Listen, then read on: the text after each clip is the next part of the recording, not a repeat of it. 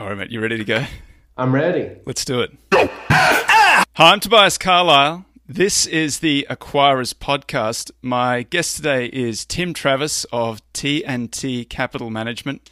Tim's a value investor based in Cota de Casa. He's one of the top-ranked investors in the tip ranks. We're going to hear from him right after this.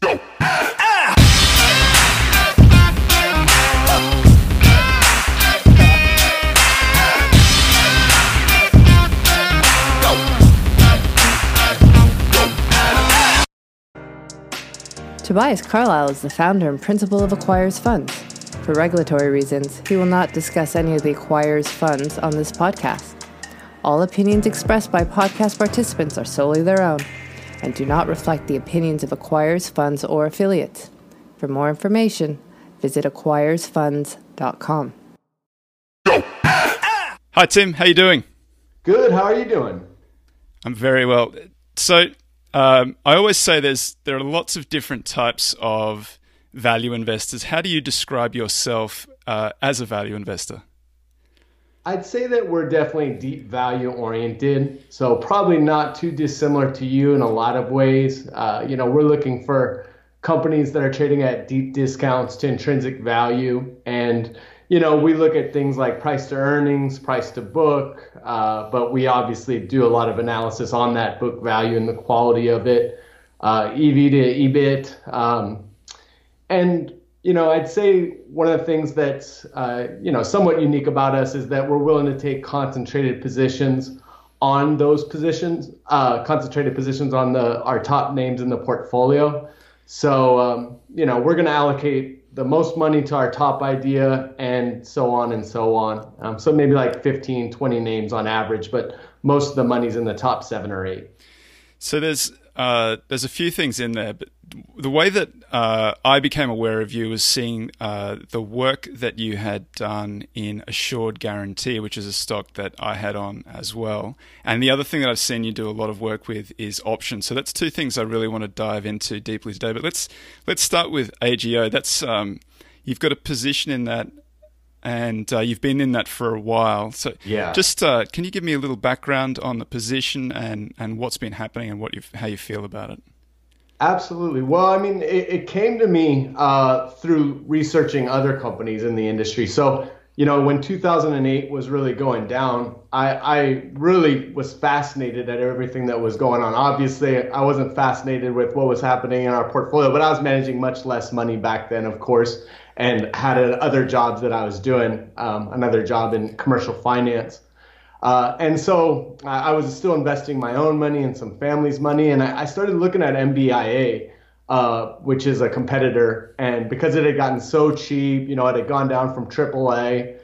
And in doing my analysis on that company, I saw that Assured Guarantee was kind of in a prime position to consolidate the industry. They still had high enough credit ratings that they could still write new business, which was very lucrative because the market had compressed so much. And then they were acquiring the other large competitor in Europe, FSA, from one of those European banks that kind of had to spin off assets. So I started investing in Assured Guarantee in early 2009, late 2008.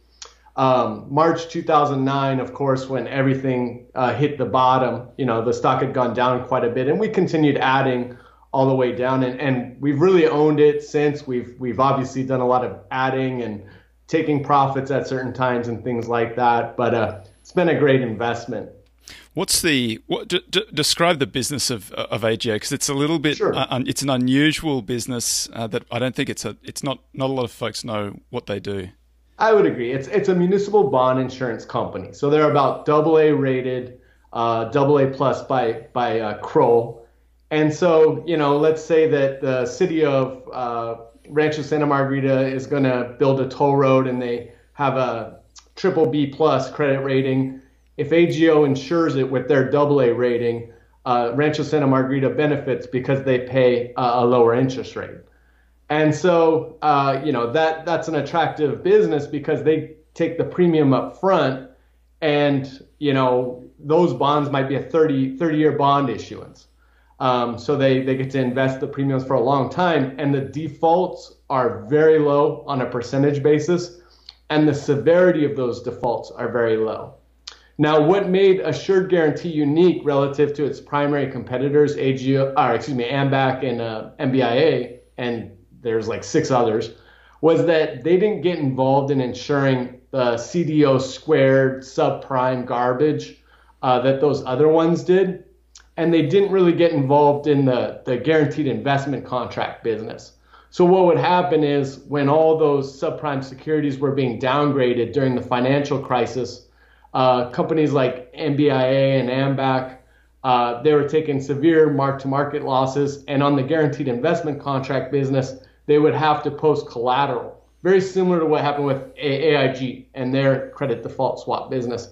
So AGO, great management. Dominic Frederico's the CEO. He kept them out of that, still running the company extremely well today.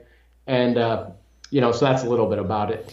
One of the things about AGO, one of the kind of unique features of it is that because it's got this sort of, it insures these munis, it's often in the headlines in a bad way. If something happens, so if something happens in Puerto Rico or Illinois or so on, they're often in the headlines, and that sort of seems to be when the stock gets whacked. So you're so right. So yeah, there's a few examples, but one that's going on right now is Puerto Rico. So can you just give us some color in Puerto Rico and what you think's happening, how you think it can play out? Yeah, I mean, Puerto Rico, it's been known that there were issues there for quite some time. And then it was, I want to say 2014 or 2015, I forget now. It's been so long, this thing's been playing out, when Padilla, their governor at the time, said, we just can't pay this debt. And they had been already negotiating to restructure their utility there a little bit, provide some liquidity there, but they just basically said, we can't pay anything. Then you had the PROMESA legislation, which all in all, I think is adequately fair.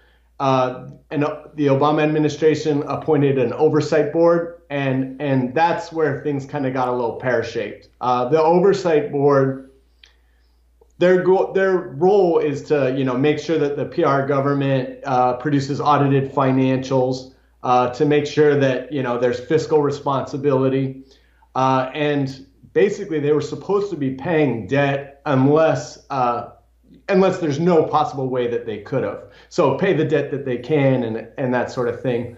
But they haven't really done that. And so now they've restructured a little bit of the debt. They restructured the COFINA, which is the sales tax bonds. The seniors got 93 cents on the dollar. The juniors got about 57 cents on the dollar. To give you some perspective, in December of 2017, after Hurricane Maria hit and leveled the island, those junior COFINAs, for instance, were trading at 8 to 10 cents on the dollar. And so obviously it's been a lot better than what the outlook was then. And now the recovery's looking good. The economy's doing really well in Puerto Rico. It's much improved. The oversight board, their term's actually almost up in a few months. So it'll be up to the President Trump's administration to appoint a new oversight board with the Senate. And so that's kind of where things stand currently. And did you take a position in those bonds as well when they traded down? I did. So, I mean, for our firm, Assured Guarantee's been the largest or amongst the largest positions in our portfolio for quite some time. But, and just like you said, the news is always bad on a company like this. There's not a headline that's like going to be extremely favorable in a bond insurance company. It's, if a city pays its debt, that's not a big deal, right? So, in December of 2017, when everything was hitting, the President Trump said the debt had to be wiped out. You had all these pictures and storylines of Hurricane Maria, and the oversight board, was going crazy with just saying that they're going to do fiscal plans with no debt service payments whatsoever. There were two really big mutual funds that were huge in Puerto Rico, Oppenheimer and Franklin Templeton. And they had been, they have done this many times, these types of restructuring situations, and they had been very supportive of Puerto Rico, but even they sold when the news was so bad. That's like when Seth Klarman, who also is invested, he had protesters outside his office, that sort of thing. So to me, that was just a huge opportunity. The legal contracts, like the general obligation bonds, for instance, they have the highest payment priority. So above government expenses, government salary, all that sort of thing. Yet they were trading at 18 to 20 cents on the dollar. PREPA, secured debt, you have revenues there. It's just poorly managed. That was trading at like 28 to 30 cents a share. So yeah, we bought those. We bought the Cofina Juniors, and it's been an investment. Of course, you just wish you did more, right? But it's been wonderful, and we're still holding them, and we plan on holding them for quite some time. One of the things that I love about the reporting on AGO is they give you this adjusted book value, which is a non-GAAP measure, but it's I think it's a pretty good representation of intrinsic value. How do you feel about? Does your valuation fall out close to adjusted value? Do you think that's a fair representation? I do. I mean, you have a book value of 63.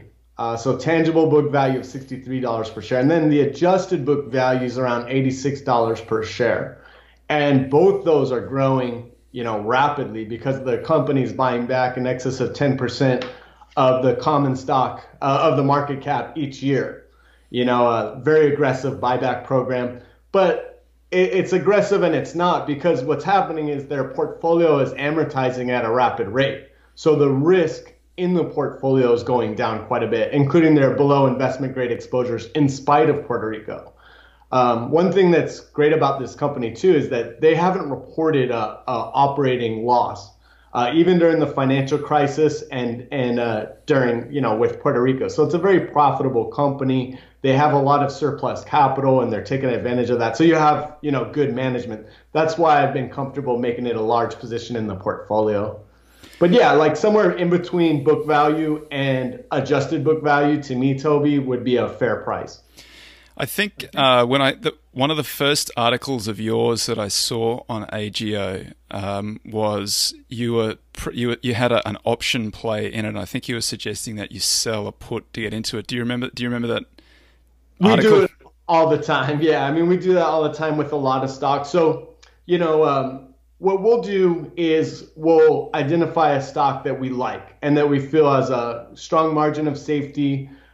We like it a lot, but maybe we'd prefer to wait for a cheaper entry price. Maybe we're a little concerned of the overall market and, we just would like to dollar cost average into it. What we'll do is we'll sell a cash secured put below the current market price. And then, we normally target about 10 to 15% annualized premium, assuming those options expire worthless. So if the stock's above the strike price of the put, we should make 10 to 15% annualized, which is pretty good, compared to like fixed income or something like that. And then our worst case scenario is that we're going to end up owning the stock at a much cheaper price. So that's a strategy that we use a lot with AGO and with other companies. Do you have a preferred period to the expiry? Do you look at a quarter out or 6 months out or a year out, or how do you think about that? It's a great question. I mean, it varies. It varies depending on the volatility of the stock. I mean, we're not an options specialist hedge fund or something like that where, we're trying to maximize time decay in every sense or anything like that. What we're trying to do is we're looking at it from a value investor's perspective where, we want to get the most protection possible. So if oftentimes, let's say the stock's at 45 and we're selling a $40 put and collecting, let's say, a $400 premium, just for example, and let's say we're going a year out. Well, our break even on that is about $36 per share. So the stock could drop from 45 to 36 before it's at our break even. So that's a much bigger margin of safety. And with a adjusted book value of $86, there's obviously a lot of upside. So often those would be some of our biggest long-term gainers are when we're actually exercised on the puts and we're able to ride that up. So all else being equal, you probably prefer not to get, not to have it put to you, but when it does actually happen, it's sort of like it forces you down into the position anyway, which you would have bought anyway. It works both ways. I mean, it's really interesting how it can happen. I mean, in 2015, end of 2015, early 2016, that kind of minor bear market correction, whatever, we had huge positions in the big banks, really big. And that's when oil was tanking and everyone was worried about their energy exposure or whatever. And we did extensive analysis. I mean, I spent hours and hours and hours looking at each company's exposure. And I saw that it really was not going to be a big deal. They just didn't have that much. And it was a lot of investment grade stuff. It wasn't going to be a problem. So we ended up getting exercised on a lot of puts in January of 2016. And, you know, it worked out amazingly because the stocks rallied significantly that year. And then you still had Brexit. And after that's when the election occurred and financials took off. So it turned a very stressful situation into a banner year. So I know it seems weird, but we're relatively agnostic either way on it. It didn't feel like that minor of a bear market in late 2015. No, it didn't, especially if you were heavy in financials like we were. Looked like the real thing to me at the time. I remember it pretty vividly. Everything's looked like the real thing since like March 2009, and nothing has been. I just want to take a step back slightly. So how do you think about position sizing? How many positions do you have in a portfolio?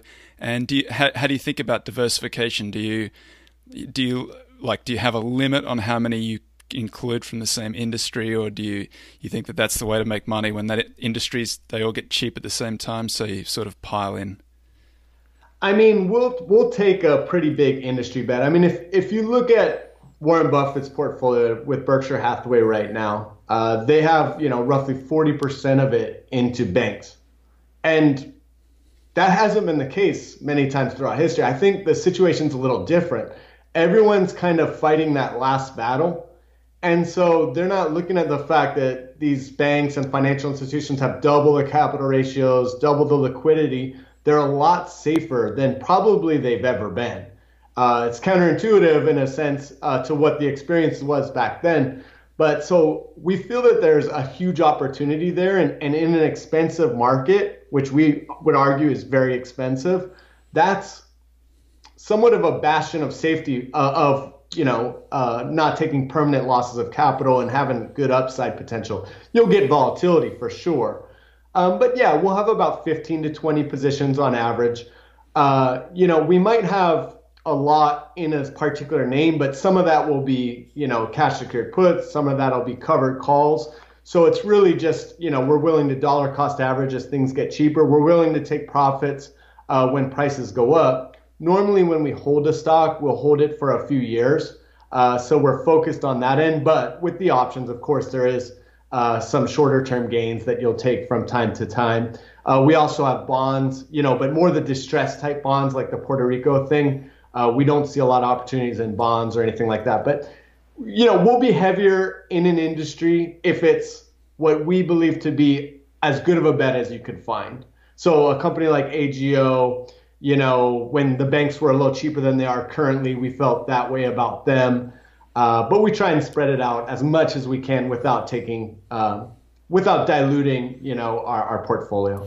What's a top position in the portfolio? Like how much of the portfolio will you put into it, including covered calls and cash secured puts? I mean, I'm a registered investment advisor, of course, so it has to match up with the client. But if someone is like me and is fairly young and has a reasonable tolerance for volatility, we're not afraid to go 25 to 35% in a top position that we feel really good about. But it varies by individual for sure. But that's, like for me personally, that's not crazy. And I've done that many times. So when you get a position like that and you get some performance out of it, are you trimming as you go along, or are you waiting for a target? So you trim as you go. And so, I mean, that's one of the difficult things about being a value investor is that the stocks are least risky when you put them on. And so that's because they're at the biggest discount to what you think the intrinsic value is. So that's when you sort of want to have the most in your portfolio. And then as it goes up, it becomes riskier because it's getting closer and closer to that value. So you've got to trim it back. So you do it the right way. You try to put on as much as you can right at the start and then trim as you go.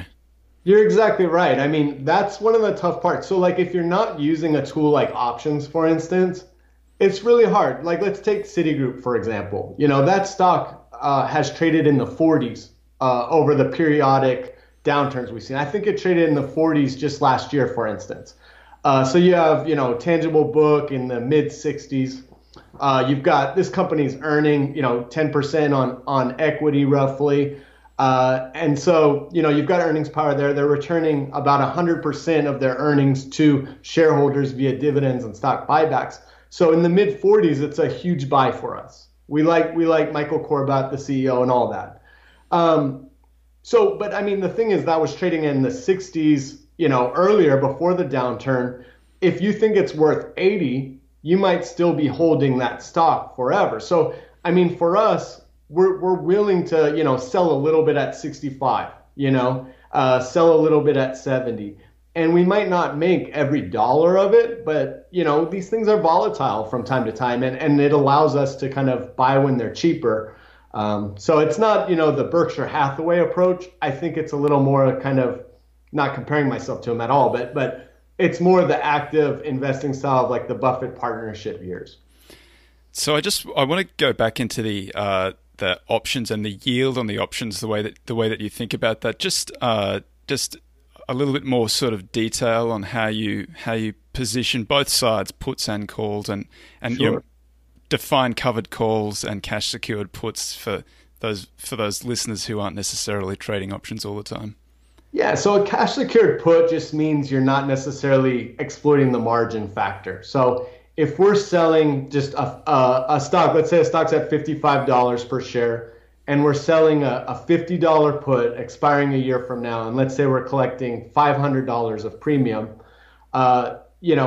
basically what we're saying is if this stock, which is at 55, expires above $50, we keep $500 premium on $4,500 of maximum risk, 100 shares times the break-even price.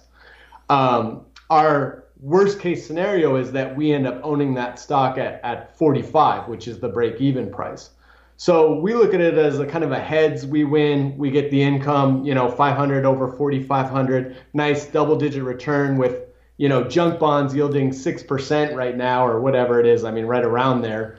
That's a heck of a return. You'll have a little more volatility with options. Worst case scenario, we end up owning a stock we want to own anyways. Let's say it's worth 80 in our estimation. We own it at 45. So that's cash secured. You're just saying you're allotting for the full $4,500 of potential exposure in your account. So some people will blow themselves up with margin. So sorry, didn't mean to interrupt you there, but yeah. I just want the listeners to understand that the risk profile of a selling a put looks like the equity downside. So your downside tracks. It's like buying a share, and if it goes to zero, you go to zero as well.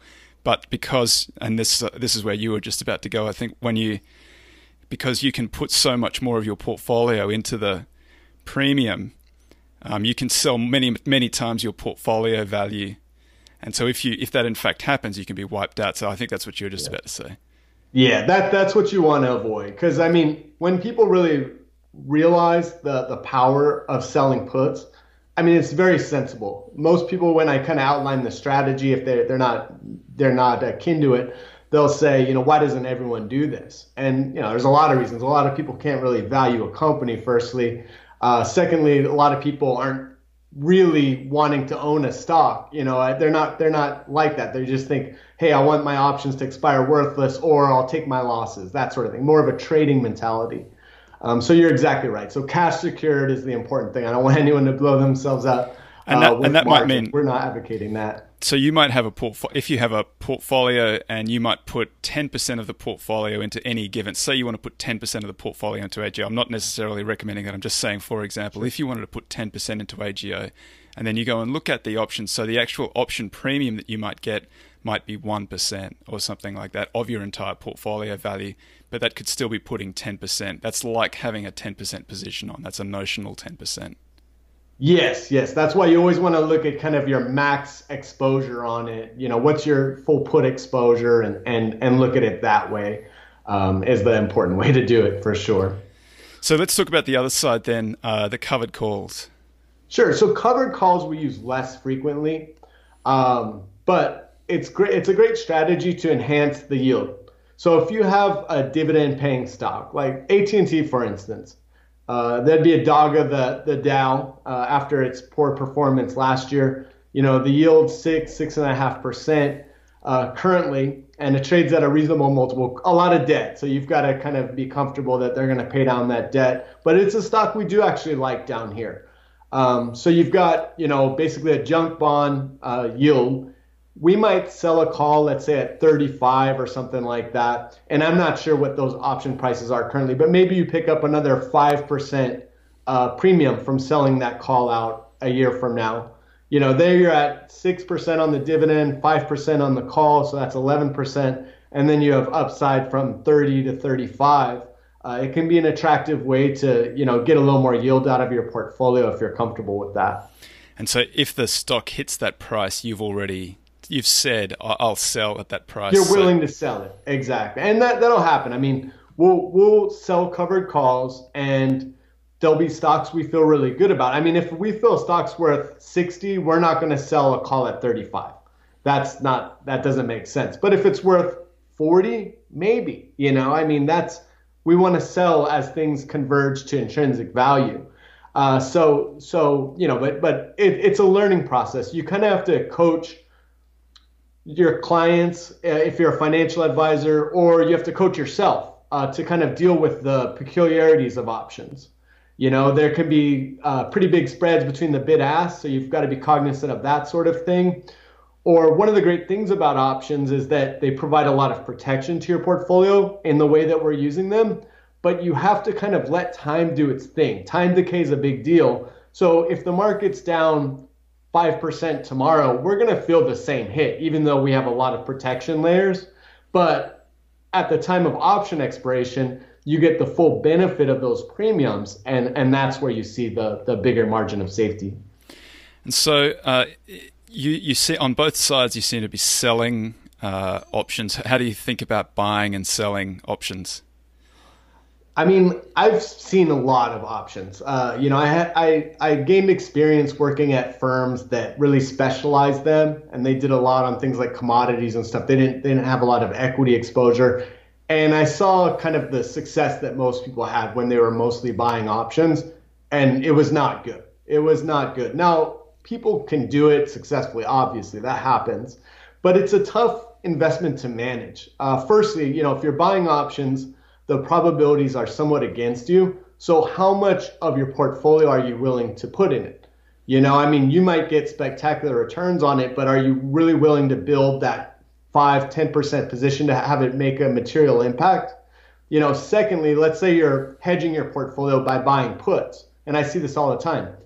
You buy the puts and then you get, a winter of 2018 and the market tanks. Are we going to sell the puts and lock in the profit, or are we going to hold just in case the market continues to go downward? It's a very difficult investment to manage, and I don't think it would help generate better returns for me or my clients. So that's why we don't use them ourselves. So one of the strategies that Joel Greenblatt talks about in his yellow book is buying leaps. So I think sometimes that's if you have a stock and you think that it's very undervalued, but you think that there's some genuine risk that the downside is zero. I think sometimes that's a good time to use a leap, because you're already saying, well, I'm not going to expose $10 of the portfolio to this stock where the downside could be zero, or $3, whatever the position might be.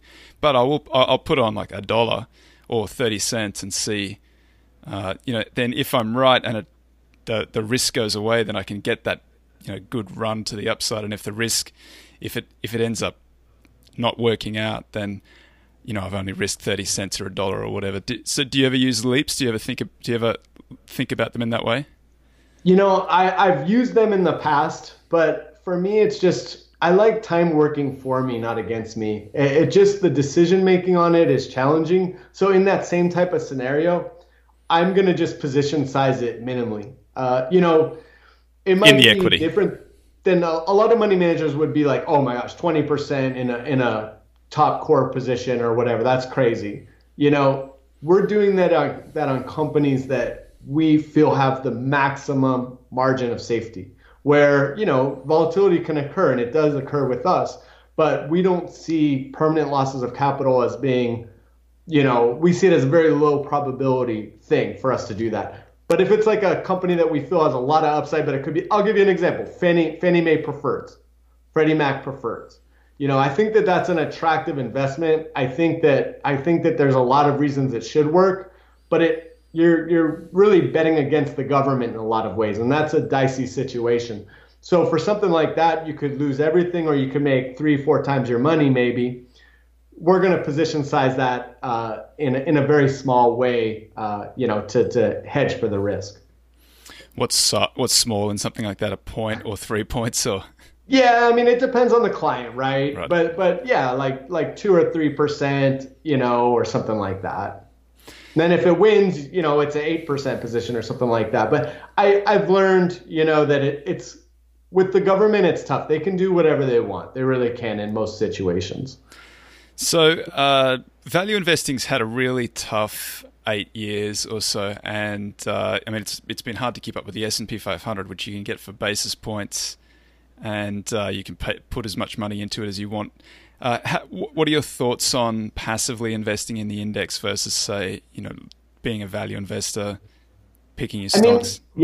I think you have to first define what passive investing is. I think when a lot of people individual investors are thinking about it, they're almost thinking about like just the S&P 500. But if you're in just the S&P 500, are you comfortable with 30-40% risk? Maybe you're close to retirement or whatever. So is that your definition of passive investing, or are you thinking, a 60-40 stock bond type allocation? So I think first you kind of want to define that. Secondly, you want to really look at, are you going to be pulling money out, or are you when you're doing a basic asset allocation, any of those actions or rebalancing, any of that, those are active endeavors. So I think that there's ambiguity about the definition of passive and active investing.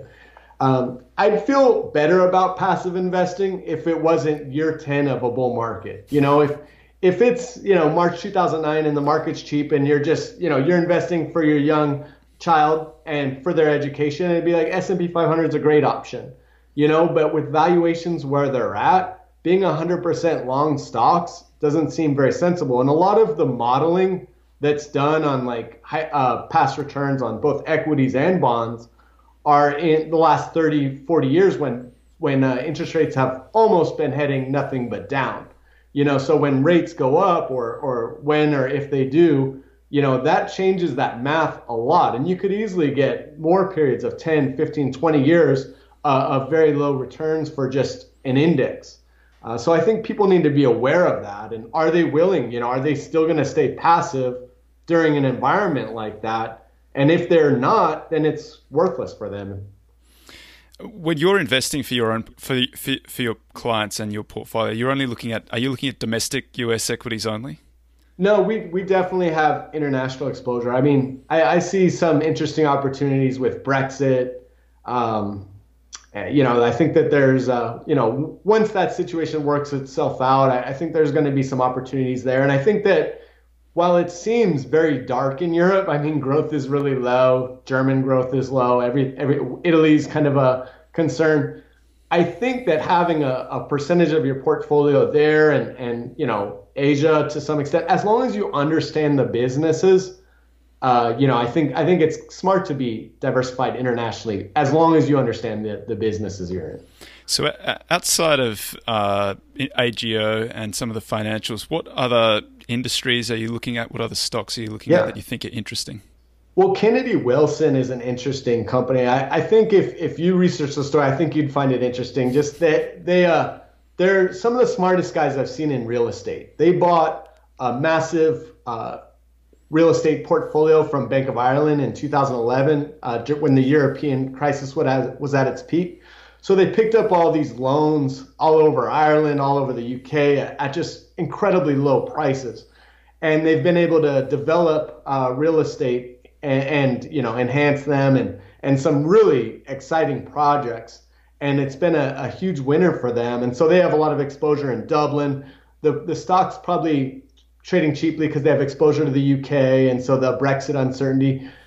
They have multifamily on the West Coast, and now they're kind of locking in some profits in California and Washington, and they're going into faster growing areas like Boise, Idaho, and Utah. So that's a company like where you're getting 4% on the dividend, and we think it has 40 to 50% upside as their net operating income picks up as more of these projects come online. So that's one that I like quite a bit.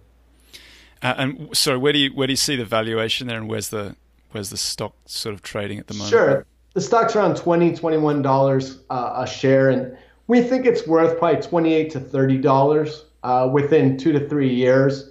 You look at some of their comps, and they have in place net operating income growth coming. So it's not hard to see where it's going to come from. The projects just need to come online, and we're pretty optimistic on Ireland and Irish growth, and I think they're making a lot of the right decisions. They also have an asset management division where they partner with large insurers like Fairfax, for instance, or Alliance in Europe, and they'll do joint ventures to buy projects, and they get a management fee on that. So that's an attractive revenue stream that they're going to be growing. So I feel like it's a great long-term play. If interest rates stay low, I think that's a great way to get a good income and good upside appreciation. And a restaurant stock that we were discussing? Well, that's one that I don't think is necessarily a value investment. It's a company that we made an investment in a long time ago, Fiesta Restaurant Group. And what happened was I was living in Miami in South Florida, and right across from where I was living, there was this restaurant, Pollo Tropical, and it was insanely busy all the time. And I thought it was Mexican food. I really had no idea what it was. And I tried it one time, and it was really good, and it's always busy, night and day. And it's healthy and everything. And I went to a few other ones, and I saw they were all busy. I started researching the stock, and Pollo Tropicals had higher annual revenues than Chipotle, which was at its peak at that time, and stuff like that. And then they have another chain down in Texas called Taco Cabana, which is a very, very high producing restaurant as well. But they had very poor management for a few years. And now we haven't owned it for quite some time. We just started kind of building a position now. But they have a good management now. A CEO came from Benihana's and had made quite a bit of money for investors that own that restaurant. And so we think that that's kind of an interesting 3 to 5 year play, assuming, management delivers. I wouldn't make it a big position or anything like that, but it seems like a right stock for activism too. Just one to watch. And you said it has higher same-store revs than Chipotle. Is that what you're saying? Well, same-store sales growth is not great right now, but they had higher same-store revs than Chipotle, back in 2014 when it was kind of a big position. To give you some perspective, at that point in time, the stock, rose from the teens, I believe, to 40 something. So I think we bought it, kind of in the low 20s, maybe high teens, and sold it in the 30s. And now the stock's trading at like $14 again, $14 a share. So it looks pretty interesting to us. They tried to expand into Texas and Atlanta, and it didn't go well, which I find a little bit surprising. So it's more or less a company that I'm keeping my eye on. They have not franchised many restaurants or anything like that. So I think it's a right play for activism. If you saw like a Bill Ackman or a Engaged Capital type company get involved, I think it would be really interesting. It's been a tough time for value investors, and part of that has been, I think, that the market has been so expensive. How do you think about the market? How do you think about it if you do? I mean, I certainly do. I do think about it, but it's kind of like Buffett and Charlie Munger say, whenever I've tried to kind of make a bet on interest rates to any extent or really market valuations, it's never really a great result. I don't feel it's worth spending a ton of time on. I like the Howard Marks kind of philosophy of market cycles and understanding where you are in that cycle. So, we're really focused on valuation. That's why I think a strategy like selling puts out of the money on stocks you want to own anyways sure, if you're doing that on AGO, for instance, and if the stock doubles, over the next 2 years, you would have been better off owning the stock only, and we own the stock, but selling the puts might be a little better risk-adjusted return in our eyes. So doing that sort of thing on various companies and really being diligent on valuation, makes a lot of sense to us. So I think you want to be very disciplined. I definitely wouldn't want to be 100% long stocks like you are in a passive index fund, for instance. Yeah, it's. I think that the market's expensive, and I've felt that it's been expensive, like nosebleed expensive, for an extended period of time. But none of that thinking has helped me at all. Like, it's just one of those things that, and I think sometimes it can, if you're a value guy, it can distract you a little bit too, because it's entirely possible that you get a scenario like 2000 or the late 1990s, where the market is really, really expensive, but value stocks are not. Value stocks are cheap, and then if you can keep focused on that value, just the undervalued stuff, and stay in that undervalued stuff, you can sometimes get that experience that we saw in the early 2000s, where just being long those undervalued stocks, they were going up while the market was coming down for a few years there. And that's where a lot of guys like Pobry and Spear kind of made their name, because that was when they were just doing that. They were long only in a market that was falling and going up. You're so right. And people forget that aspect of it. And that's one of the things that kind of shaped my philosophy a little bit is my first job out of college was actually Vanguard. So, I mean, I wasn't there a long time. It wasn't for me. It wasn't exactly a portfolio manager job that I had, but I was dealing with a lot of clients. And so 2004, you've kind of endured the tech bust. People had really lost a lot of money. They were somewhat disillusioned with investment or with investing in stocks in general.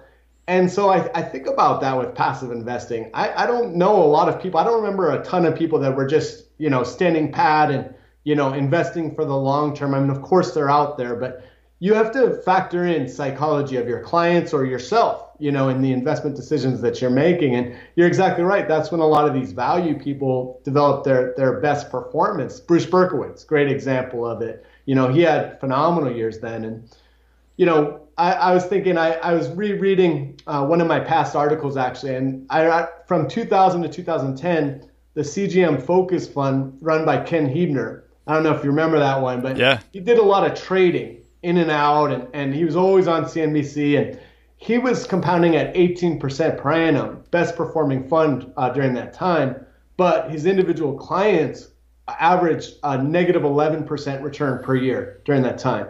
It's just crazy. So that's why, as a portfolio manager, we have to build portfolios that our clients can endure, and we have to educate them on how to respond to market downturns. And what's great is, like, we have a great client base where, when stocks are really cheap, I'll say, look, this is a time I'm personally adding a lot of money into my portfolio. This is a great time to buy stocks, and they'll respond and they don't panic. That takes time. I mean, we've been in the business 8 years.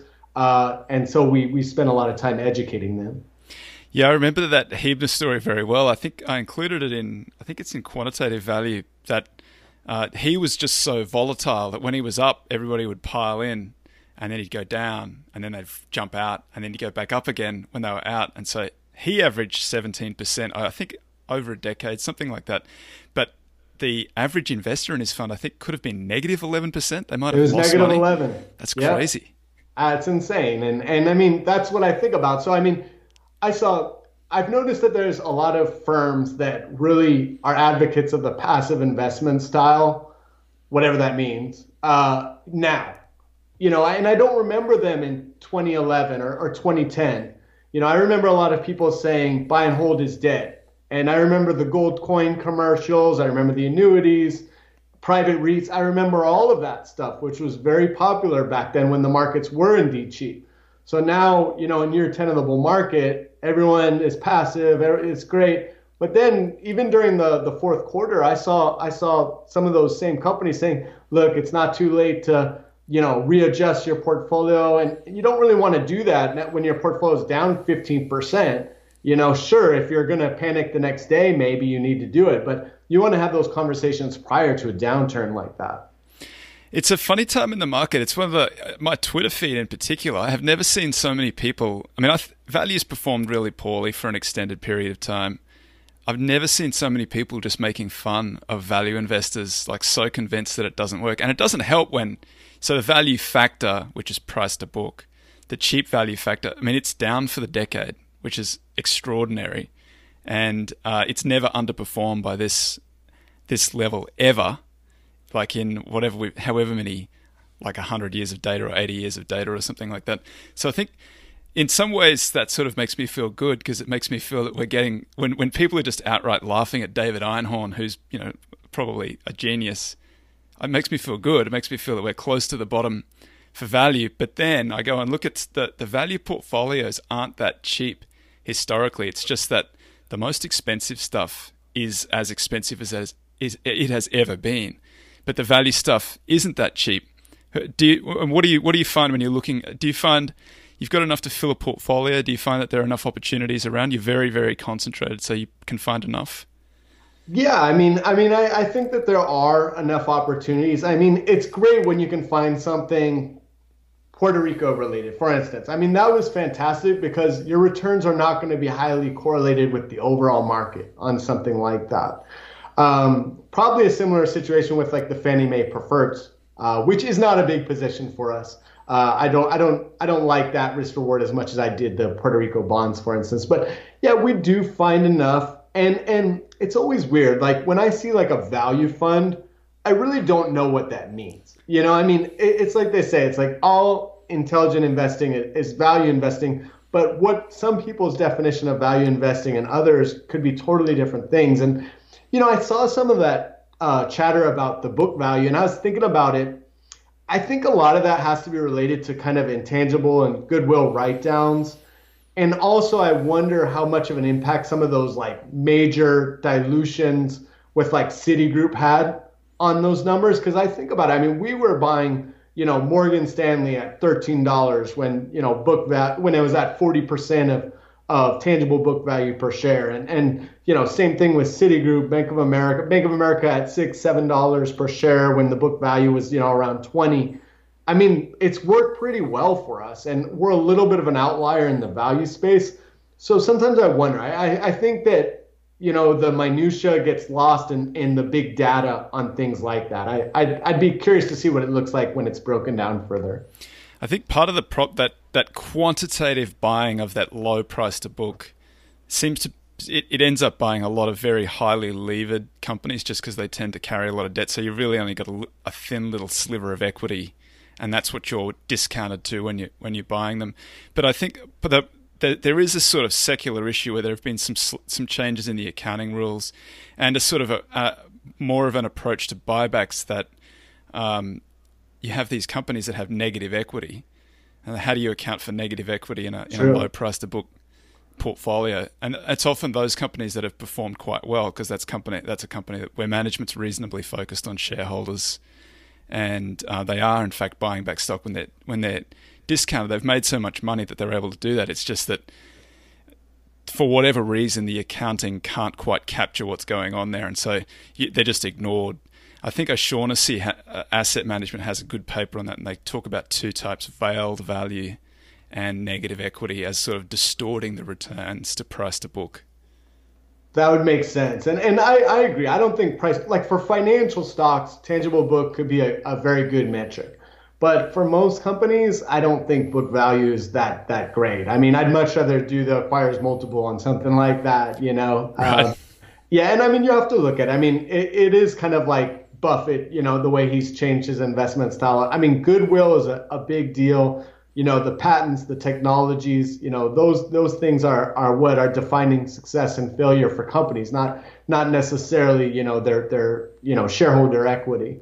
And R&D, which is sort of expense for the most part and not capitalized. So it's probably an argument that you've got an asset there, but it's just without a doubt. I look at that. Yeah, that's a huge thing to look at, and it like when Microsoft. I remember when Microsoft was trading at $28 per share, something like that. I want to say like 2013, something around there. Cisco was in the mid-teens. Those companies were really cheap because you had kind of the cloud and the uncertainty that had, and Apple was kind of making its way. But those companies were still spending 10% of revenues a year on R&D, and you see what they've been able to do. They've been able to kind of rejigger the portfolio and come out with great technologies that have kept them, in the top of their respective spaces. And I just wish I would have held on, to be honest. That would have been an easier ride, I think, than dealing with financials. That's every value investor's lament, right? I wish I'd held on. Like I did all the work when it was down. I knew it was going to survive. And then it got to my target price and I sold out. And then it went up 5 times from there, something like that. Exactly. I always say that, I forget which stock it was, but I bought it right and it was up 30% and I sold out. And then it ran like 10 times from there. So it doesn't count, Yeah, I know the feeling. We all do, unfortunately. So I remember Microsoft pretty well in 2013. I didn't buy it, but I remember it being very popular in value circles. And I think one of the reasons was that was one of the few years when their revenue might have declined year on year, which is unusual. If you look at Microsoft's very long history, it's grown pretty strongly. So that's often the difficulty, right? As you're assessing these situations, is that revenue falling off? Is that a vision of the future where revenues just keep on dropping, and then they turned it around and it kept on going again? How do you think about that when you're putting on a position? Are you looking at, often that's the reason, right? The return on invested capital is impaired, revenues are falling. It looks like you might be about to see a downturn. Yeah, I think you have to look at, is this company losing their competitive position? And so like for Microsoft during that time, they, Office and Word, Office was slowing down a little bit.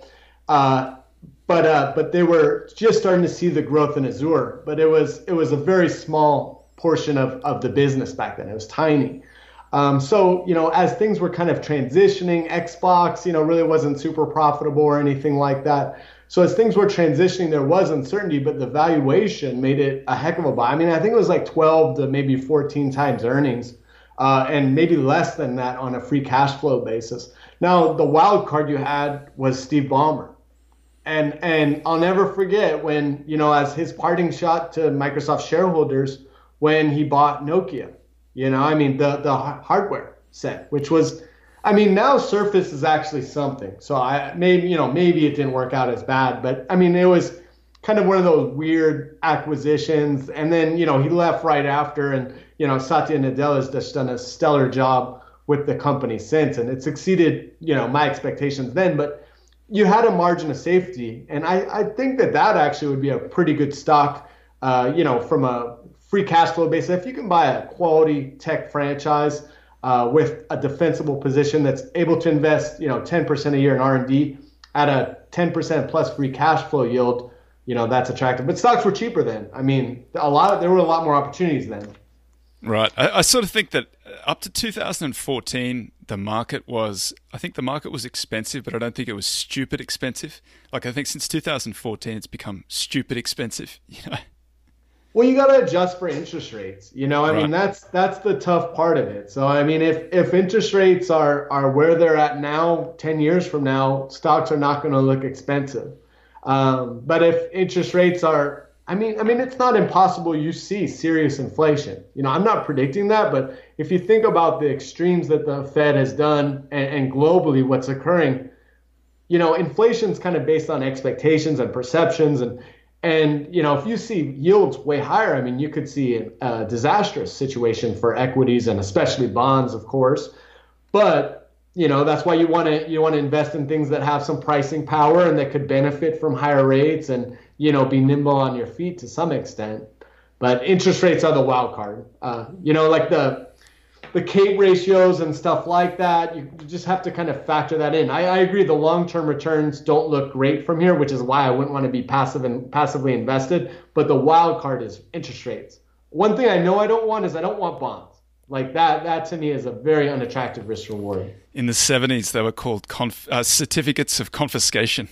Exactly. You could imagine why, but I think there's a lot of people in the business that really don't study their history. And of course, a lot of people that just, invest in their 401ks or whatever, and they don't understand the impact of higher rates and inflation.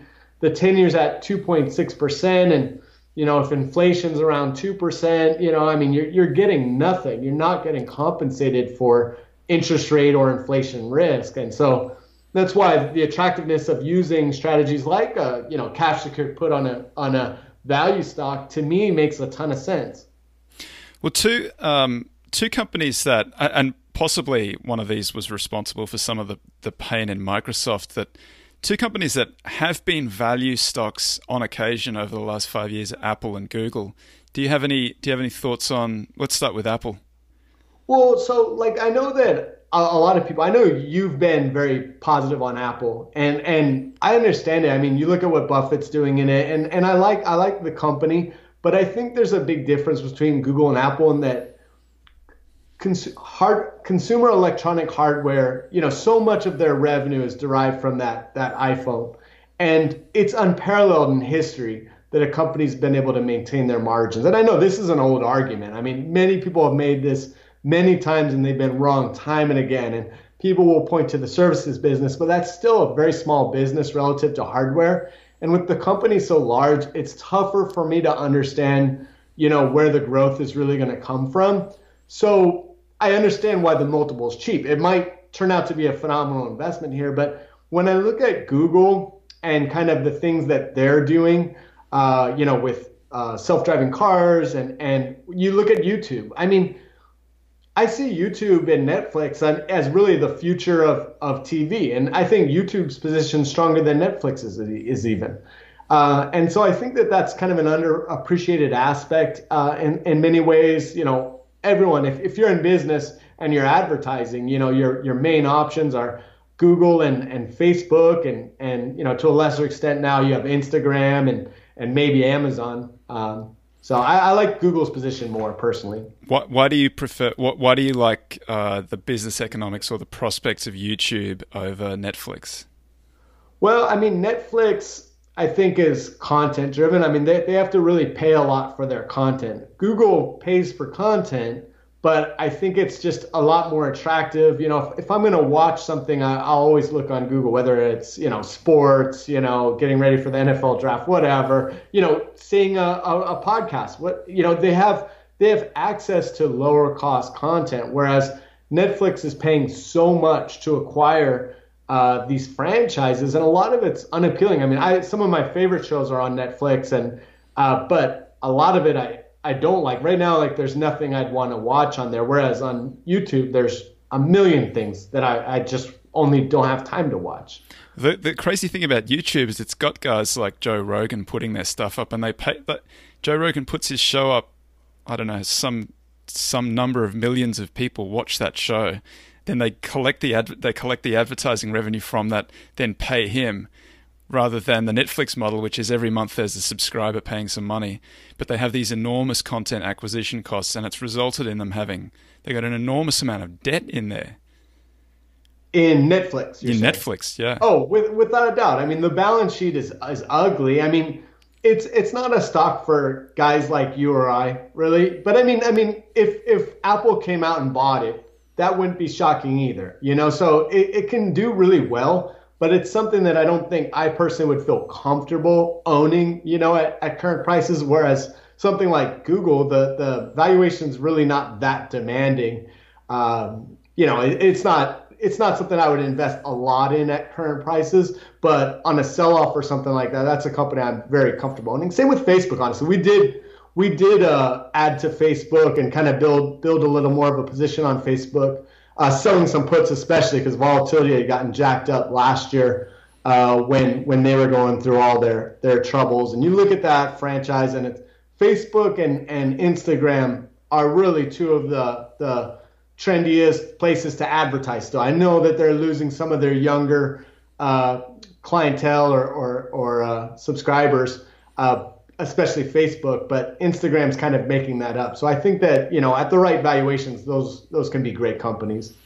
I think the big risks to Facebook and Google and Amazon to some extent are probably trust related, right? The government getting upset with, or maybe privacy too in Facebook seems to be, Google I think probably collects as much information on you as Facebook does, but for whatever reason, Google manages to stay under the radar, which definitely makes it more of a, probably might make it more attractive.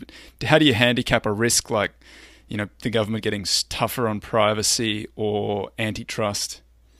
Well, I mean, I think you have to take it into consideration, and especially when you're paying a more demanding multiple than like 50% of tangible book value for a profitable one. So it's a different type of investment. But if you look at where there's been antitrust before, it's been situations like Microsoft or AT&T in the early 80s. And, I don't know the numbers, maybe you do, but I bet you a basket of AT&T and the baby bells would have done quite well for you. So, imagine what would the market capitalization of YouTube be if they spun that out? And their CFO, Ruth Porat, is a very smart CFO coming from Morgan Stanley. She did a fantastic job there. So something like that wouldn't shock me, but they have no reason to do it right now. I mean, things are too good in that arena. They don't have to do those types of value enhancement moves for the stock just yet. That's coming up on time, Tim. If somebody wants to get in contact with you, what's the best way to do that? Yeah, absolutely. They can find our website at ttvalueinvesting.com. And so they can contact us through that way directly, or they can reach out to us at 805-886-8140 as well. And so we work with clients all over the country, both institution and individuals. So. And you're on Twitter? Yes, Twitter. I'm not sure what my handle is, but Tim Travis, you'll find me. I just got into that like a year and a half ago or whatever, so I'm not that great with social media and things like that. We'll stick it in the show notes, so anybody who wants to find you, they can track it down. I appreciate it. Yeah, I'm lacking on followers, so feel free to follow me. That's fantastic. Thanks very much for spending the time, Tim. Really appreciate it. Thanks for having me, Toby. Appreciate it. Pleasure.